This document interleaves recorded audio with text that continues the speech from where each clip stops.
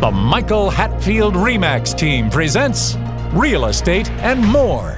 Bay Area real estate is different than in all of America. And why? What's up with home buyers? What's on sellers' minds? How is the market? And much, much more. Now, here's your host, Michael Hatfield. Welcome to the Real Estate and More show. I'm Michael Hatfield. Let's do our day after Thanksgiving, better known as Black Friday, Bay Area Housing Market Update. To help me with this, I have Nancy in the studio to do as she always does, put in her 2 cents worth. A little later in the show, most know that I like to check in with other locales elsewhere in our amazing country and find out what's going on out there. We have top producing realtor Robert Welsh to provide us inside details about a magnificent development called Daniel Island in Charleston, South Carolina. Now let's chat on Bay Area housing markets. Let's welcome Nancy to the show. Thank you for having me on today, Michael. Yeah, Nance, you wanted to say a few words on the market itself to get us started. Right.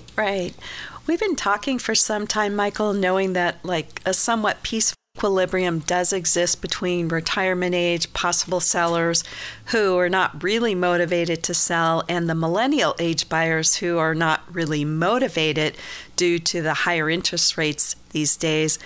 We've been saying that if any of the factors change, the economics of the housing market will change also. Now, the Federal Reserve has momentarily halted their stair-stepping Fed rate hikes they've been traveling on since approximately April of 2022. And entering an election here, looking at the historical data, it's likely that interest rates may come down the first quarter of 2024. Before buyers get too excited about waiting until they do, they would be very wise to consider what will happen with home prices for a given amount of homes for sale. What are your thoughts, Michael? Well, I go back to the loaves of bread on the shelf. If I've only got 5 loaves of bread on the shelf and I put 10 buyers for those loaves of bread, obviously the store guys are going to say, hey, we should charge more for that bread. And we're going to change the dynamics if this happens. And we've said for some time now that home prices are going to stay pretty stable because of the fact that there's only so many homes for sale. And why is that? Going back to the point where we have people of retirement age that own these homes. They've refinanced them sometime back at 3% when the rates were there, or they've moved out of state. So they're staunchly saying, well, if I sell my home, I've got to pay more in interest if I buy another home. Not exactly correct, but this is what they're thinking anyway in that regard. So they're pretty much entrenched. Therefore, the amount of loaves of bread on the shelf or the number of homes that are available for sale in our Bay Area housing markets are still somewhat limited. So I'm with you there. If the number of homes for sale stays the exact same, home prices will go up if you increase the demand.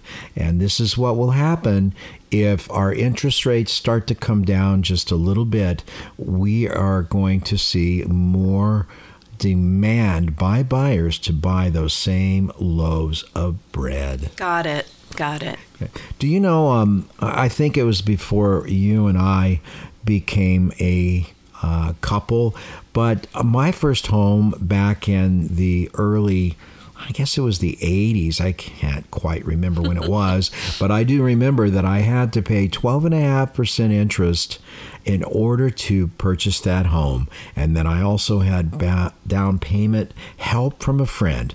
Well, a few years later, the mortgage interest rates came down, which they always do. They go up, they go down if you look at historical charts. Right. And when they went down, then I refinanced the property at that time, paid off the partner, and I'm going along happy with a much more affordable mortgage. The point being is that when there's so few of loaves of bread for sale on the shelf or correlated to homes available for sale in the market, you have to buy while the buying is good. Makes sense.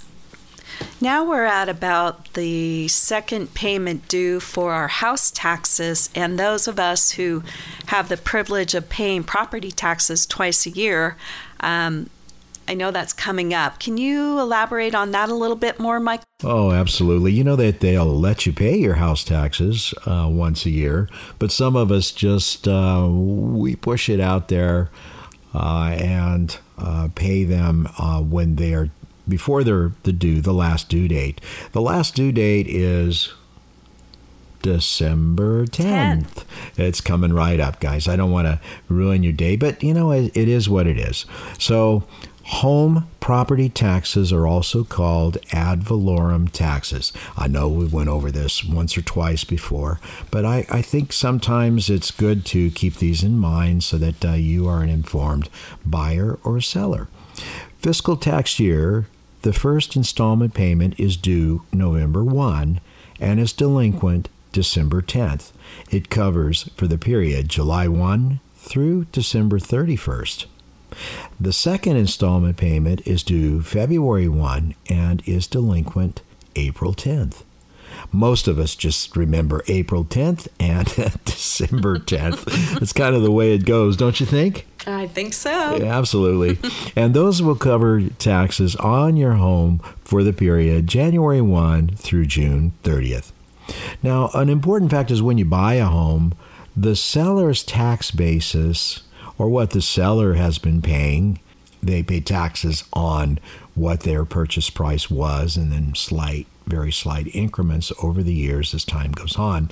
But the seller's tax basis may be a lot less than what a new homeowner will pay. Well, why is that?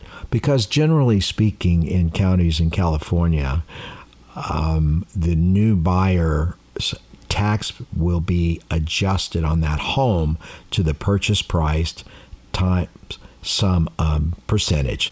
Bear in mind that percentage is just something to help you get a handle on a rough estimate for what your tax bill for your home purchase, will be. The percentage that we're using as our estimate doesn't include something that some areas may have, which is called mellow roofs. Doesn't include that. That would make that percentage that you multiply when you take your purchase price to come out with some estimate. It would make it a bit different. In most percentage, I think you're pretty comfortable here in the Bay Area at 1.15 to 1.25% of the purchase price. So if a seller, going back for this example, if a seller happened to pay $400,000 for his home when he bought it in 1985, or she bought it in 1985, then turns around and sells it for $1 million in 2023, the new owner will pay taxes initially, and underline initially, based upon an estimated 1.15% of the purchase price, or roughly $11,500 per year on the new home. And remember, you can bust those up into two payments, one which is April 10th and the other one which is December 10th for people like me.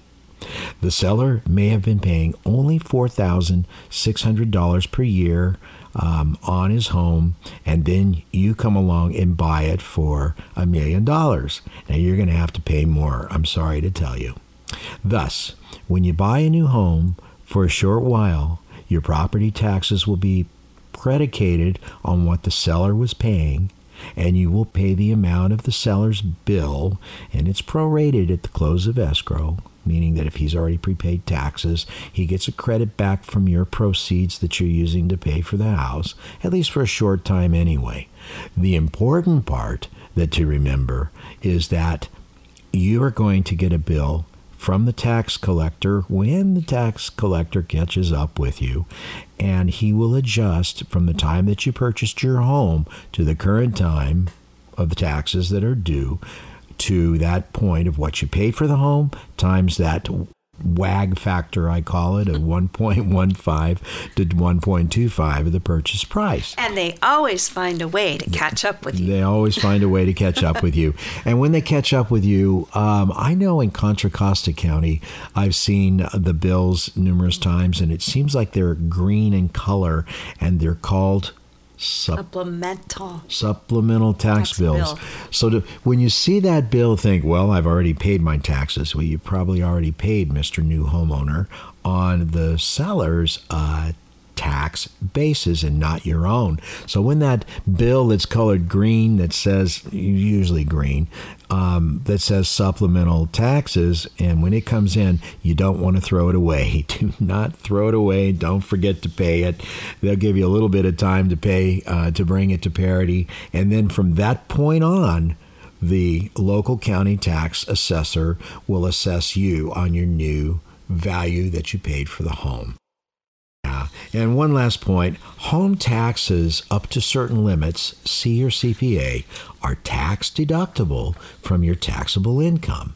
And that's pretty cool. If you're renting, you do not have home taxes that are deductible. Thus, that factor of home ownership will not help you out if you're only renting. Right?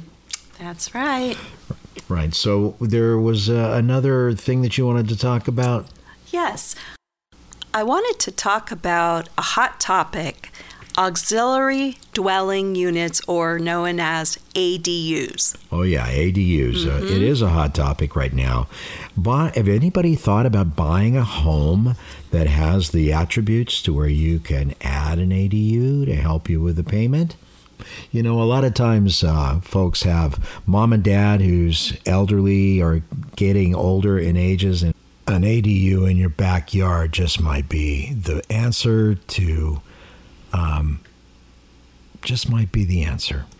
They're a great thing to have. They're close by. You're not having to pay thousands and thousands of dollars to have them go into a assisted living or some type of a facility such as that. So they're a hot topic, meaning that ADUs are placed on an existing property. Mom and dad can be right out the back door, and for permitting purposes, they're on the fast track with the county and the city planners. That means it's much easier to get a permit approval for one of these units that would be of problem in the past. Generally, the size is 700 square feet to 1,200 square feet. Some of these units are quite attractive. I've seen them to where there's two like little bedrooms and 2 bathrooms to go with them. Quite attractive, and you know, it's nice to have mom and dad perhaps out in the back and not totally underfoot. Or even, Michael, for supplemental income for a homeowner in this day and age. Yes. Now, here's the big kicker that a lot of people are still not aware of. There's a Chapter 2 in the ADU saga. I call it Chapter 2. If a city or a county is opted in to AB 1033, then you can actually get an address as you would a condo and later sell it separately from the main address. That's right. Under AB 1033, you may be able to get plans easily, build your ADU, then get an address, then sell it as a separate home. That's fascinating, actually. Yeah, it's fascinating because when you go to buy a home, perhaps you should look at it. Wait, can I, if I wanted to, or if I needed to, as an option down the road, can I put an ADU on that property? Check with your local city or county planners for the area that you live or the area you're considering buying in to see if they've opted in to AB 1033, and also to see they have some pre-approved plans available, as some planning departments actually do. As some of you know, I just love taking a look at other areas in the country and comparing them to the housing markets in the San Francisco Bay Area. One of my things. I enjoy it. So let's give a big thank you for Nancy and then go on to Robert Welsh, a top producer in Charleston, South Carolina, and it's a special development he works on. He's with Daniel Island Real Estate, a great place to either retire if you want or live outright and work from home. An amazing place. Nance, thanks for being on the show. Thanks for having me, Michael. It's always a pleasure. We'll be right back. The people of Lahaina, Maui have recently experienced the deadliest inferno our nation has seen in more than 100 years. Here's Michael Hatfield. Having recently returned from Hawaii, the vast destruction of the town and the shock of it is much greater than one can believe. Those who escaped the Lahaina fire itself are left to deal with the devastation that remains, the loss of jobs, the loss of homes, and the heavy heart from the loss of friends and loved ones. Some feel hopeless. My prayer is for a strong sense of community to arise from the ashes to begin repairing the massive damage and the welcoming kindred spirit of the Hawaiian people. Help Lahaina victims by giving what you can by going online to convoyofhope.org/Maui. That's convoyofhope.org/Maui, or by going to samaritanspurse.org/USDR. That's samaritanspurse.org/USDR. Paid for by the Michael Hatfield Remax Team, 925-322-7775. Now, back to our show. I like to check in with random areas in the U.S. and make comparisons with our Bay Area housing markets to see what national factors affect all markets. With us now, we have a top producing broker in Charleston, South Carolina, specifically to talk about the unique location in Charleston that he operates and sells real estate. That's Daniel Island. Welcome to the show, Robert Welsh. Hey, Michael, it's good to be on. It's good to see you. You're looking handsome as ever if I could see you, right? Robert, can you tell us a bit about Daniel Island, its features, its attributes, why somebody would want to go there, and so forth? So Daniel Island is a gem in the city limits of Charleston, and it was bought by Harry Guggenheim in the early 1900s, and it was a Guggenheim property. It was 4,000 acres, and it was sold to the Daniel Island Company in the 1990s. It was hard to access until I-526 was put in. And once that was put in the late 90s, it made it very easy. It's about 10 minutes from the airport. It's about 12 minutes from the beaches, 12 to 15 minutes from downtown Charleston, two different ways. Plus we have a ferry that goes over there. The Daniel Island Company started building about 1996, and I think our first home was sold in 1997. We're just about built out now. On the 4,000 acres, we have apartments, we have condominiums, we have single-family homes, we have deep water homes, we have marsh view homes, tidal marsh, we have golf course view homes. The island was sold to the Daniel Island Company with the caveat that it would be an island town, a planned community. And they worked with the city of Charleston. It was Mayor Riley at that time. And it was pretty much designed as a small town. We're in the city limits of Charleston, so we have natural gas, we have city sewer, city water, we have Charleston Police and Fire on the island. But we have our own little downtown area with restaurants, shops, grocery stores. We have lawyers, bankers, CPAs, doctors. You pretty much feel like you can do everything on the island that you want. And the downtown area is central. What we do, we call the south side of the island and the north side because it's divided by I-526 as it comes through it. South side has 8 neighborhoods. It has the 2 schools. It has a K-8 school where the children actually ride their bikes to school. You can see 400 bicycles out there on any school day. It's really neat to see that. Every neighborhood has a park in it. The north side of the island is the country club side. And we have a private country club with two private golf courses. We have the Tom Fazio course, and we have a Reese Jones course. They just had the junior amateur there this summer in August, and they're having a ladies event coming up next year. The Nationwide Tour had its final championship on the while I was in existence on Daniel Island, and it was that was there for about 3 or 4 years. But it's a great place to live. We're a 90% full-time community. People have come there from everywhere. They've done a lot of focus on the East Coast, I think mainly because people vacation down in the Charleston area. It's probably the biggest cultural center on the Southeast. So this is a full-blown location. It's not just Charleston. The last time that I was on Daniel Island, full-blown economy there of people that may be a working family or person. It may be retirement community. It may be country club place. Maybe it'd be a great place to retire too if you were looking in that way. We did a little segment with the financial advisor, Pat Bertucci. It was called Retire Here, There, or Everywhere. And I imagine that a lot of people will focus on going down and seeing some of the beautiful attributes of Daniel Island, where you can live on the marsh and kayak on the marsh and fish if you want.